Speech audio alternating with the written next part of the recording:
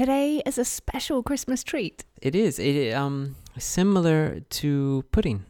Yeah. My or understanding- the tangerine in the bottom of your stocking, in the toe of your stocking. Oh, that's true. Tangerines are big here. They're a big Christmas thing. I saw in Yeah. Waitrose a display where it said Merry Christmas, and underneath the Merry Christmas sign were baskets in which there were bags of tangerines. I don't know why we're so obsessed with tangerines at Christmas. Because it's the depths of winter, and you are a colonial empire. That is and true, it was, yeah. It's probably like, we annexed the West Indies and now we have clementines or something. literally obtaining the fruits of empire was a status symbol Yes. that has carried through. Oh. But also, I'm still going to eat them. I'm just not going to buy the special Christmas ones. okay. I'm not sure that's possible. Don't they remove them all from their regular place in the store and put them in the Christmas display? It depends, I guess. What I particularly love, though, is that pudding means so many things here. Yeah. It just means something you enjoy after dinner, unless it's something you enjoy in the afternoon, unless it's something that's a treat in the morning. That, according to the Oxford English Dictionary, there's no reason why this podcast could not be a Christmas pudding. So, tuck in a napkin. I think that's the right etiquette. Yeah, right? When you absolutely. tuck Into it a in. collar. And dig in to the Special Storylogical Pudding podcast. Today we're going to be talking about Gremlins because A, awesome Christmas movie, and B, we went to see it in the cinema a couple of weeks ago, a special BFI screening. And before we got there, I was like, oh yeah, I've seen Gremlins. It's a great movie. Really enjoyed it. That bit where one of them gets shredded in the paper shredder. And Chris either didn't really hear me or didn't say anything. And we got there and I was like, oh, this is a totally different movie to what I expected. And it turned out I had never seen it before and I loved the hell out of it. Gremlins is a movie that I had seen before. One that I had seen early enough in my life that its music somehow is a limb of my childhood. I'm not sure that's a metaphor I want to follow. A bow of your childhood? Bow as in like having Tree. honor? Like a tree branch. Oh, like hang a shining star on the highest bough. I don't know what that is. You don't know what that that is? Oh my god! What? Freak out here, people. Have yourself a merry little Christmas. Yeah. Make the Yuletide gay from now on. Anyway, in that song, do you remember the line where he says, we'll have to muddle through somehow? I don't really listen to Listen any of the to lyrics words beyond the first two to the lines in that song. Or just that one particular. Just decided there's one Christmas song, 2 lines. It's just is so enough. bland. It just like all morphs into the same kind of milk pudding. I guess, though I feel like it's possible that it seems bland because you don't know what they're saying. And you're like, this just sounds like gibber mash. Shall I have a go at summarizing the plot of Gremlins? I haven't prepared anything, so we'll see how it goes. So, this dude is an inventor, an inventor, and he is wandering the stalls and marketplaces of The back alleys of Chinatown. the back alleys of Chinatown in... Do you know where he is? I can't remember where he is. Hollywood, New York, or New York, Hollywood. Take your pick. One of those two, yeah. And he happens upon a little shop, a little boy that takes him into a shop full of treasures, and he sees nothing he likes there except this one cute little creature who sings him a tune. And he says this. Is that how it goes? And so he tries to buy the little mogwai for his son, but the old shopkeeper won't sell it to him. But the enterprising young grandson does sell it to him and takes the cage outside to meet him secretly after he leaves and says, here it is, it's $100, but you must do 3 things. You must never get them wet. You must never feed them after midnight. And they don't like bright lights. And they don't like bright lights. Was it the Department of Energy? You kind of put it in the order of least importance, but those are the 3 things. Those are the 3 things. Yeah, I had not remembered the boy, really. I remembered that he got it in Chinatown. But I particularly enjoyed the boy because we're older now and we have a consciousness. We have a problematic consciousness, really. It's called adulthood. And when you went into Chinatown, it's like, oh yeah, it's Chinatown. Oh yeah, there's an old China guy with a long beard. And I wondered what it was going to feel like. And that's still there. But I love the boy. And I love that the boy has this whole little story where he and his grandfather, and they're running out of money. And so the boy betrays his grandfather in order to help the family. And it's a whole little short story right there.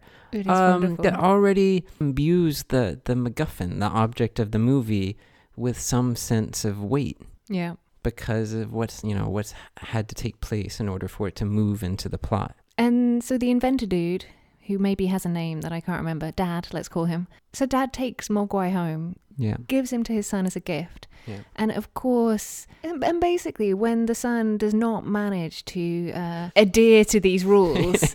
Which is really the whole point of saying rules at the beginning of the story. Yeah, it's like, oh, and then you've got this beautiful little tension in your chest being like, no, don't spill the water on the Mogwai. Don't spill, oh, you did that. Okay, now they're going to go pop, pop, pop, pop, pop, and reproduce. And yeah, basically they destroy the town.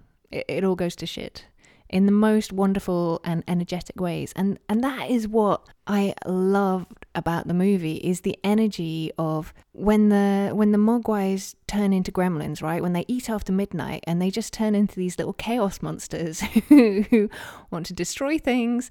And they are pretty evil. They murder people in quite horrific ways. They also really love the movies. They do. They really crowd into that cinema.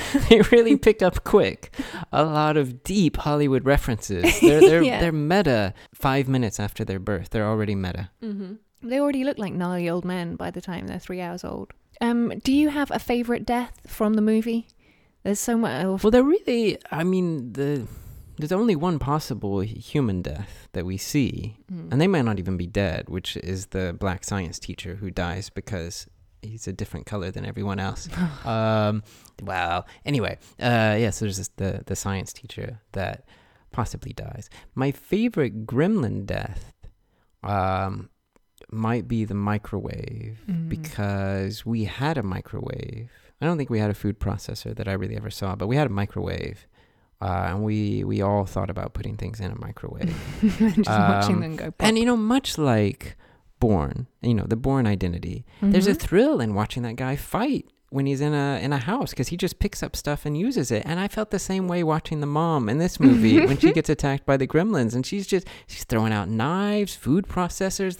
That lady is resourceful. No wonder she, and the dad got together, because he's resourceful in his mind. Yeah, but she's much more practical. Yeah, well, what she's she's resourceful, but effective. Yes. She's effectively resourceful, whereas the dad is whimsically resourceful. Yeah, she is absolutely one of my favorite things about the movie, and particularly the 2.5 minute.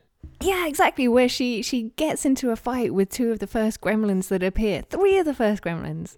There were only like 4 or 5 at that point. She almost killed them all. You think for a moment she's going to be able to kill the beasts, but she doesn't quite make it. And so it is wonderful and glorious, but ultimately kind of sad that then the movie goes on beyond her, and the kids have to go after the remaining. Right. Yeah, sad. Remaining in the most wonderful way, right? Because they loaded up the feeling that this movie might end before you wanted it to. After 14 and a half minutes. And but I love that. It feels like, when you go to watch a magician and they pretend for a moment that their trick isn't going to work. Mm-hmm. It's pretend, but you still like just the nod to it somehow. Other thing I really liked about the scene with the mom is that it congealed a realization I had. There's this strain in 80s movies that often gets associated with Spielberg about broken homes. But when we went to see Donnie Darko last night, there were a couple of scenes where they were eating dinner. And for some reason, the movie is set in the 80s. But it also just felt like that was what you did in 80s movies. There was a lot of family dinner scenes in 80s films. No one eats dinner together anymore in movies. I don't think so. And I don't know if it was Spielberg's influence or there was something something in the air about post-70s America where people were obsessed with the disintegration of family, which meant that you showed a lot of families together before they disintegrated. Mm-hmm. But in this movie, when the gremlins hatch and they start torturing Gizmo, I couldn't see it in any other way. I guess maybe I've seen it 10 times. So I've seen it many ways by now. But this time I was like, it's like siblings, and they're torturing their sibling in the worst possible way. And then when the mom is fighting them and they're throwing glasses at her, and so the domestic space has been weaponized. It felt like it carried extra weight of domestic violence. Totally. And that dissipates a bit as we get into the whimsy of carnage that they unleash everywhere. They never stray far from that, the importance of family, though, because that's the other part of the movie that I fell so hard in love with so quick was when Phoebe Cates tells the boy the story of how her dad died and why she hates Christmas so much. And it's because on one Christmas, her father didn't come home when she expected him to, and they lit the fire, and there was this weird smell, and then it turned out that her dad had dressed as Santa Claus and was trying to get down the chimney and had died getting stuck in the chimney. And it is this most macabre, darkly, beautifully funny moment where I just couldn't believe that they went there. It was amazing. It was one of my favorite moments watching the film at the BFI when Phoebe Cates' character says that last line. That's when I learned there was no Santa Claus. And Emma made it sound like that, but much louder. And no one made any sound in the theater for, I don't know, a second before another guy decided it was okay to laugh, and then he laughed as well. British audiences, we're very reserved. It's really, well, it's true, especially at the BFI. It's really a fantastic story, and Phoebe Cates is amazing. Yeah. And I was in love with her for a long time as a kid, but that is a different story. But related to this one, in that I remember I felt like when we finished the movie, it was like, here's Phoebe Cates. And again, problematic consciousness. We have in our mind the idea of a kind of female love object. But in this movie, it's more like what I remember 80s movies as being when there was adventure happening. There might be a boy and a girl, and there might be a romance, but they were just people. They weren't particularly sexualized. I think part of this is because Gremlins and the movies I watched as a kid, like Goonies and stuff, were aimed at adolescents and children, and so the romance was often unspoken, and there wouldn't be a lot of shedding of clothing in an adventure movie just to show that this woman was whatever sexy. So it was refreshing to watch this movie and think he's not really sexualized, and this movie isn't a love story, and it doesn't pretend to be. It's a story about monsters in which there is love. Yeah, and she has her own arc, her own story, her own role, her own life. She literally has a story to tell. And I wrote that down afterwards, and I just thought again, why are adult movies so bad at that? Or at least why are they bad enough that is what people talk about, the paucity of the female. And I presume it is because, sadly, that when a lot of adults write stories in which there's a romance, they're writing it from the point of view of usually a man acquiring someone. Yeah. Whereas these movies happily are written from a more childhood. Let's have an adventure, and wouldn't it be cool if we fell in love while we were having our adventure? Exactly. That's what having a partner is. It's just like someone to run by your side. Yes, these children's movies have a much more mature understanding of what partnership is between people. Yeah. There's something else I loved. Actually, my third thing that I felt noticed in this movie, which is it has a very efficient escalation. I just adored how lean its carnage is, its narrative engine is. There's just enough of humor with the gremlins, and there's just enough of them destroying the town. And there's just there's the three moments of possible winning, with the third one in which they actually do win. But the mom attack, and then there's a bit where they all are in the theater, and it's all just ridiculous because we've seen them in a pub with Phoebe Cates' character enacting movie scenes. So they already love movies. Yes. And then they are in a movie theater watching Snow White and the Seven Dwarfs, really getting into it. And I loved how they were singing. Like, they were happy.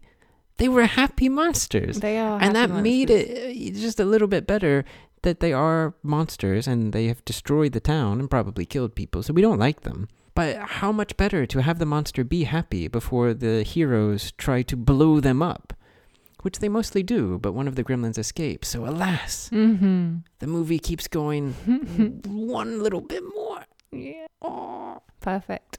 Thanks for listening, readers. That has been a Storylogical mini episode. We hope you had an amazing Christmas. And we hope you're enjoying our weird experiments that we're doing with form. I'm not talking about short stories exactly. I mean, we did this well, calling it Storylogical and saying amazing stories. Yeah, There's we nothing gave in- ourselves a lot of latitude. Yeah, it's just latitudinal.